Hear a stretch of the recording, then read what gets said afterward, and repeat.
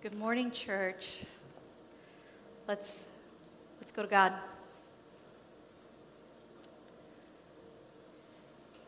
Lord Jesus, we thank you for loving us. You are the only one worthy of all of our praises. There is nothing else and no one else that compares to you. As you move and as you speak, may our eyes and our ears, our hands and our feet, our minds and our hearts be sensitive to what you are saying, Spirit of God. And in the name of Jesus, may we hope and live for something more than the innocence of Eden. May we live for the deep, transformative work of your name, Jesus, through your life, your body, your death, and resurrection. And may that transformation in me, in us, stop people dead in their tracks to see you, Jesus. All this I pray in your name. Amen. I'd like to take a moment. The Spirit reminded me today that there are 4 generations tuning in to this sermon right now. We have Mommy C in the back. She's here every Sunday. My parents and my in-laws, my mother-in-law and father-in-law, they are here today. Your parents are probably here today. Many of you are my peers, and you're here today. And then the youth, the children in these rooms, my little niece, Sonnet, tuning at home. Auntie loves you, Sonnet. We have 4 generations tuning in right now. That is the hope, the healing, and the growth that God desires is across all of these generations. I am the oldest daughter of 7 children. In the Hmong world, that means there were many times that I felt like a third parent in the home or in the car. With that said, I definitely felt entitled to correcting and helping my younger siblings, especially my 2 younger sisters, Po and Jo. And that seemed to work okay when we were kids. However, I learned, again, slowly and painfully, that it didn't work well as adults. You see, as grown-ups, I noticed that when I asserted my thoughts and opinions, my correcting felt condescending, and my helping felt humiliating. And that wasn't the worst of it. When they eventually shared how hurtful or humiliating I was, I would explain my rights as an older sister and also why I'm right. And all that lecturing justified my actions. Eventually, with many "she did not just hang up on me" moments, because there were moments of that, God humbled my heart to hear my sister's pain, and I had to apologize. I might have been deserving of those hang-ups. Thank you, Po and Jo. I've learned, and I'm still learning, that when I am more focused on being right, there's only room for winning, which means I'm choosing me instead of my relationship with God or my sisters. How about you? Do you prioritize being right or being in right relationship? With God, your family, friends, co-workers? Here's the point I want you to remember today.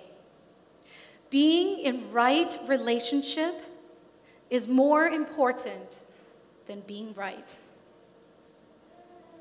Being in right relationship is more important than being right. Let's look to see what the Bible says about this. Go ahead and open up your Bibles, or you can follow along on the screen. We'll be reading in Daniel chapter 1, verse 8 through 16. The book of Daniel starts after the fall of Jerusalem.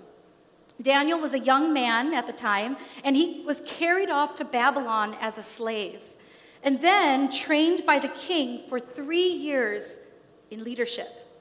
Now, part of that training included a daily amount of food and wine from the king's table.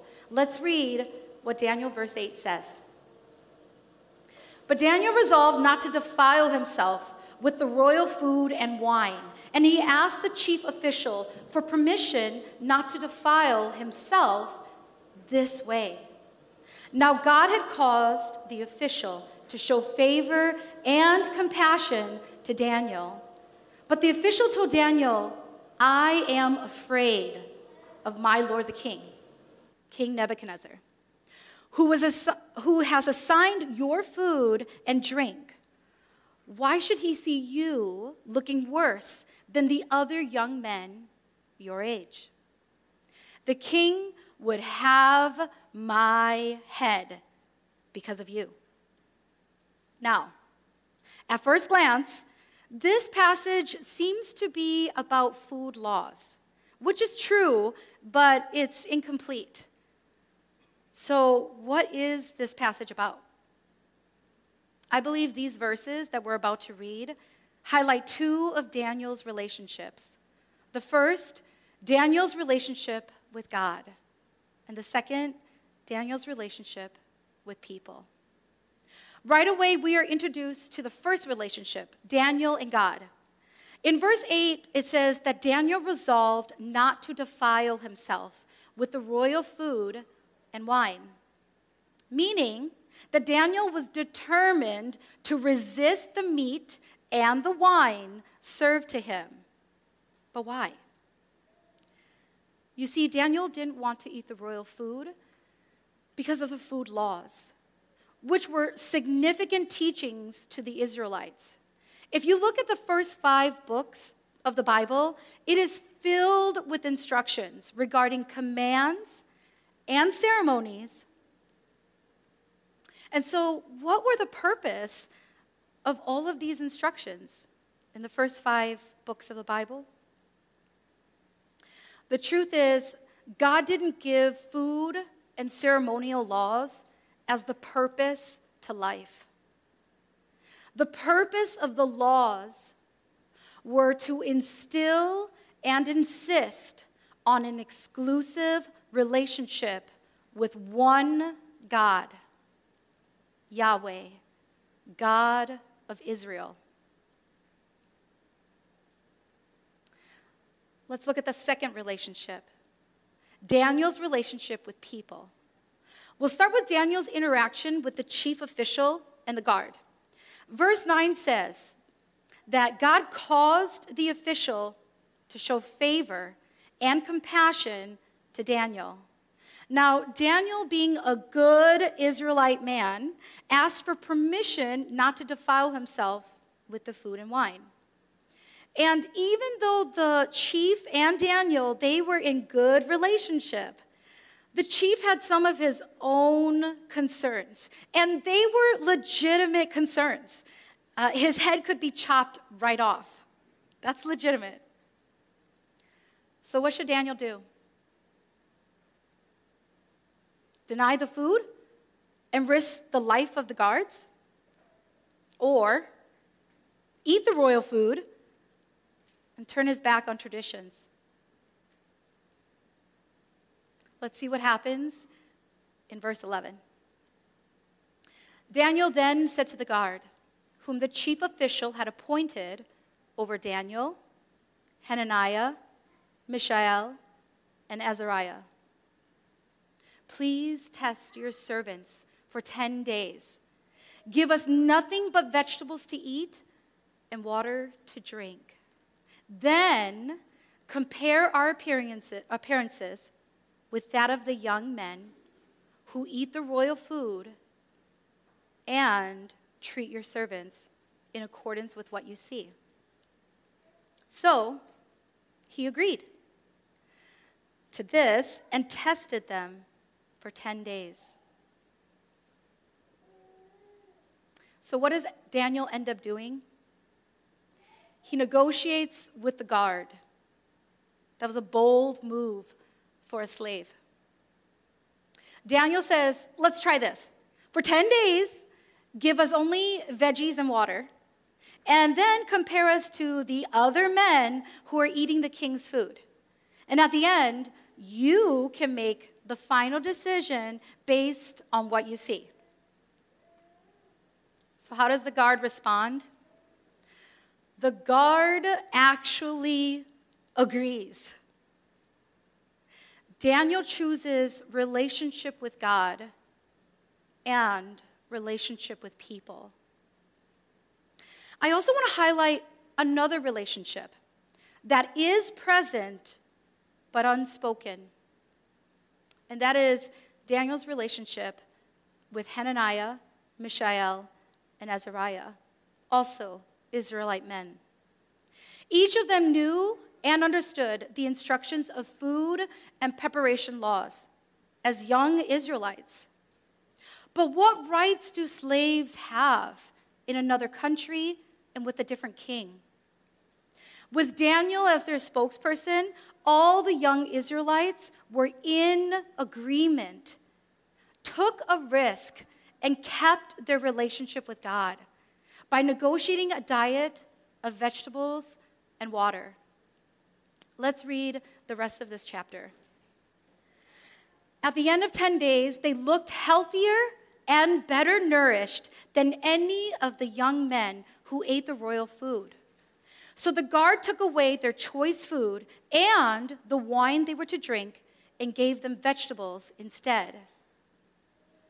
To these 4 young men, God gave knowledge and understanding of all kinds of literature and learning. And Daniel could understand visions and dreams of all kinds. Not only did Daniel and his friends live, but they also looked healthier than any other young men who ate the royal food.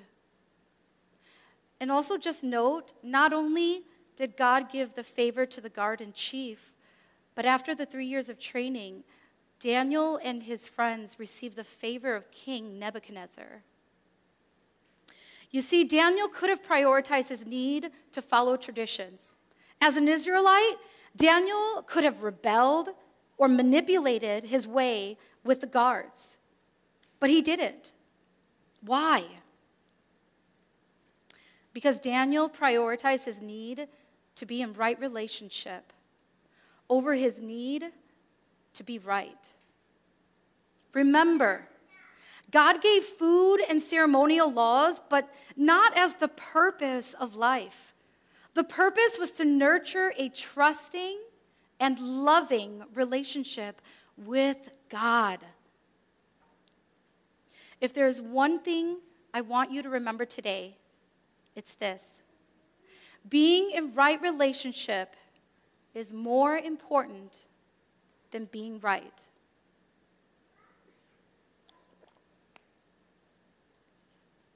So, what does right relationship with God and others look like for you? In the past 5 weeks, we've quoted many times that you cannot be spiritually mature while remaining emotionally immature. We also learned 5 different skills from the Emotionally Healthy Relationship curriculum. They were the community temperature reading, stop mind reading and clarify expectations, explore the iceberg, listen incarnationally, and climb the ladder of integrity. Today, we're going to learn the fight cleanly skill. But before I share the skill of fight cleanly, I want to get some realistic expectations for this skill. First, we must understand that conflict happens on a spectrum, meaning conflict can be about taking out the trash, which we all seem to jive with, or an entire church split. Next, think of this skill, fight cleanly, as a beginner's conflict resolution tool, meaning this tool is not addressing large and long-standing conflict. Lastly, keep in mind that fighting clean builds on all the other skills that I just named and we've covered in the EHR series. So let me ask you, how good are you at the other skills? Have you been practicing them? And are you getting comfortable with them? Just this week, I practiced an assumption I had. It was very scary, but rewarding. These skills build and help one another. The purpose of the fight cleanly skill is to resolve conflict as emotionally mature adults by eliminating dirty fighting and taking responsibility for a difficult issue. Jesus modeled true peacemaking, and conflict was a part of his life and ministry. He brought disruption in order to bring true peace. He did not avoid conflict or appease people. He didn't ignore tension or differences.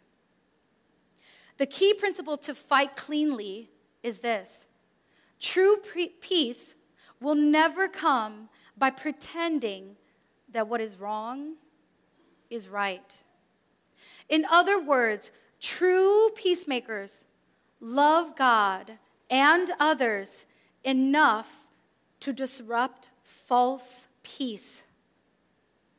We think that peacemaking is avoiding conflict at all costs so that nobody gets upset. We think we're supposed to be nice so that we say nothing that can end up causing some tension, causing conflict. But what this is false peace. For this reason, fighting clean is a core discipleship issue for all of us and for all generations. It is also important that we look for ways we do dirty fighting. I'm going to show a list of dirty fighting tactics. It's going to be on the screen, and it's in the back of your bulletin. Give yourself a little check mark next to the ones that apply to you. Maybe it's the silent treatment, criticizing or yelling, or like me, lecturing, blaming, condescension.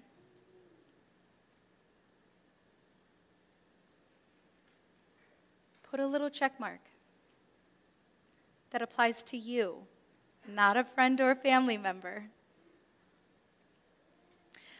The truth is, a clean fight isn't a fight, but an agreement between two people for the sake of the relationship. Let me say that again. A clean fight isn't a fight, but an agreement between two people for the sake of the relationship. The person asking for the fight recognizes that it's their issue, and they care enough to take responsibility for something important to them, rather than blaming the other person. The person listening to the issue cares enough to consider what is important to someone they care about, and they are willing to negotiate. So, are you ready to learn the 8 steps to a clean fight? Let's look. There's also a printout in your bulletin, so you can follow along there or on the screen. Step 1, ask for permission, which is something I don't think about. You're going to state the problem after you ask for permission. And you're going to literally start with these words. I notice, and then fill in the blanks with what you notice. Step 2, state why it's important to you. You can literally say, I value, and then state what you value.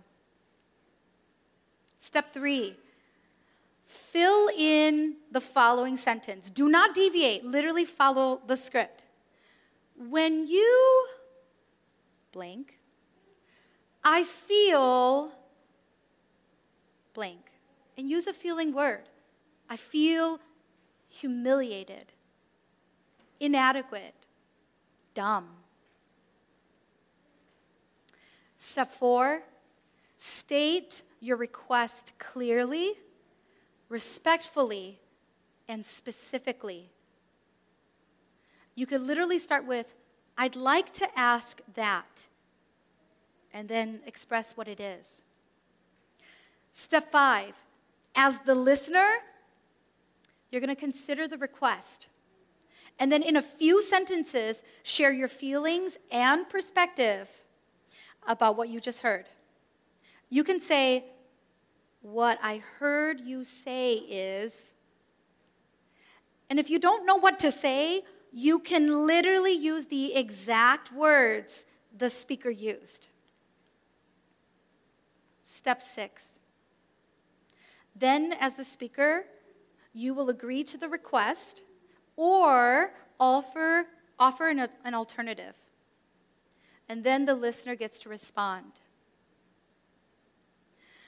Step 7, together, write an agreement.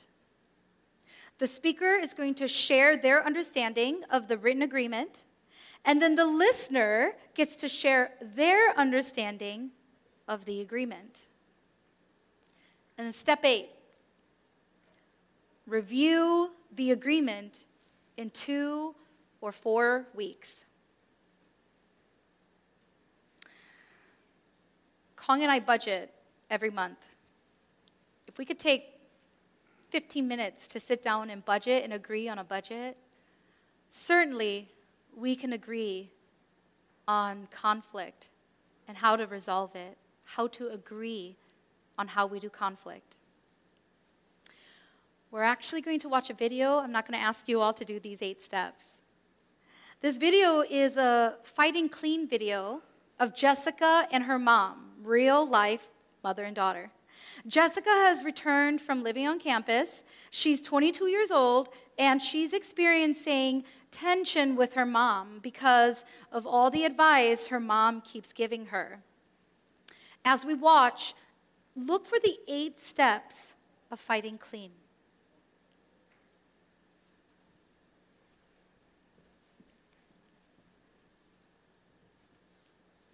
Mom, are you willing to do a clean fight with me? Of course, Jessica. So I've noticed that ever since I've come home from college, you've been regularly giving me advice when I'm leaving the house. Like, make sure you come home early, you have work tomorrow, or make sure you park in a safe and lit area of a parking lot, or even letting me know to grab a jacket because it's cold outside. Wow, so you've noticed that ever since you came home from college that I've been giving you all kinds of advice that you haven't asked for. Mm-hmm. This is important to me because I value our relationship and I want to be honest with you. I want to be honest rather than going upstairs to my room or being frustrated and leaving the house. So this is really, really important to you because you value our relationship together, and you'd rather address this now instead of avoiding it. Yeah. I really value having that adult-to-adult relationship rather than having an adult-to-child relationship. So you feel that it's important to you to have an adult-to-adult relationship with me rather than an adult-to-child. Yeah. When you give me advice that I don't ask for, it annoys me. But I know that I'm only annoyed because I'm hurt. So when I give you advice that you didn't ask for, you're really hurt. Yeah. And, I'm only hurt because I feel like I'm a young, responsible lady who has graduated college, lived on her own for 4 years, and went straight into a full-time job. I think I'm pretty trustworthy. So you really have proven yourself to be trustworthy by being in college and coming home and having a full-time job. And, I've also realized that I'm disappointed in the way I react when you do give me this advice by acting like a child. So sometimes you feel disappointed at how you react to what I tell you, and you feel that it's kind of childish. Yeah. But I love you and Dad, and I really appreciate you both. I fear that if we don't talk about you giving me advice when I don't ask for it, I won't want to be home, and I'll either stay upstairs or stay out later. You really value being at home with your dad and I. But the situation, if it doesn't change, sometimes you feel like you don't even want to be here. So here's my request. I would like to ask that you not give me advice while I'm leaving the house, or even if I don't ask for it. And when you do have advice to give me, I would also like to ask that we set up a time so that we could sit down and talk about those concerns. So your request is that I not give you advice when you're running out of the house, or not give you advice when you don't ask for it at all. Yeah. And if I do have advice to share with you, that we set up a mutual time where we can sit down together and talk about it. So what do you think about that? Wow, Jessica, I had no idea that this was hurting you so much. I grew up in a really rough neighborhood in the city, and I saw a lot of dangerous things. And I think part of that is why I want to protect you from that now. It's part of my motherly instinct for the past 23 years. So about my request, are you willing to do half, whole, or none? Yeah, I'm willing to do all of it, but I'm going to tell you, I'm going to slip. And when that happens, I'm going to ask if you could give me a gentle reminder to put me back on track, especially when you feel that I've crossed over your adult boundaries. Okay. So if you do slip and you give me advice, I can signal you with a word. And I'll signal you with the words comprende or gotcha to let you know that you've crossed the boundary. I think that'll work. Yeah. So let's sit down and write an agreement to review on June 15th. All right, so why don't we do that June 15th, right after dinner? Perfect. Thanks. Many of us believe that conflict is a sign that something is going wrong. But it may actually indicate that something is going right. And that's because conflict is normal and necessary, especially if relationships are to enter into their next level of growth. Pete Scazzaro says that 96% of arguments are determined in the first 3 minutes of a conversation. So you want to be careful in how you start a conversation. And if you need to start over, just do it. Ask for permission to start over. But what if you found yourself in a fight that is complex and requires significant skills to unpack? When that happens, you will want to speak with a mature mentor, pastor, or a professional counselor. Because conflict and fighting clean are significant moments for our discipleship in Christ. As you do the courageous work of fighting clean, expect God to mold you in new ways into the image of his Son, Jesus. Remember when we started off reading Daniel chapter 1? What's the connection between Daniel and the fight cleanly skill? They both prioritize relationship with God and others over the desire to be right. Now it's your turn to share. I have 3 questions that you can discuss at your table. They're also in your bulletin or on the screen. And for online folks, you can chat among the people at home or join the Zoom call.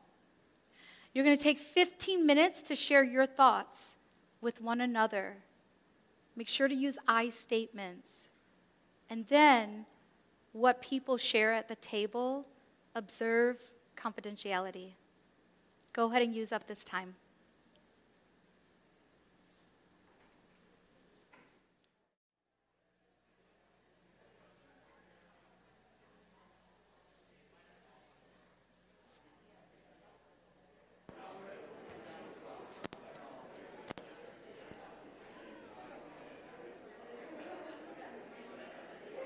All right, go ahead and wrap up your final thoughts.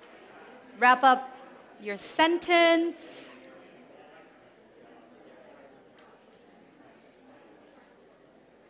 Welcome back. Thank you for your courage and sharing at your tables.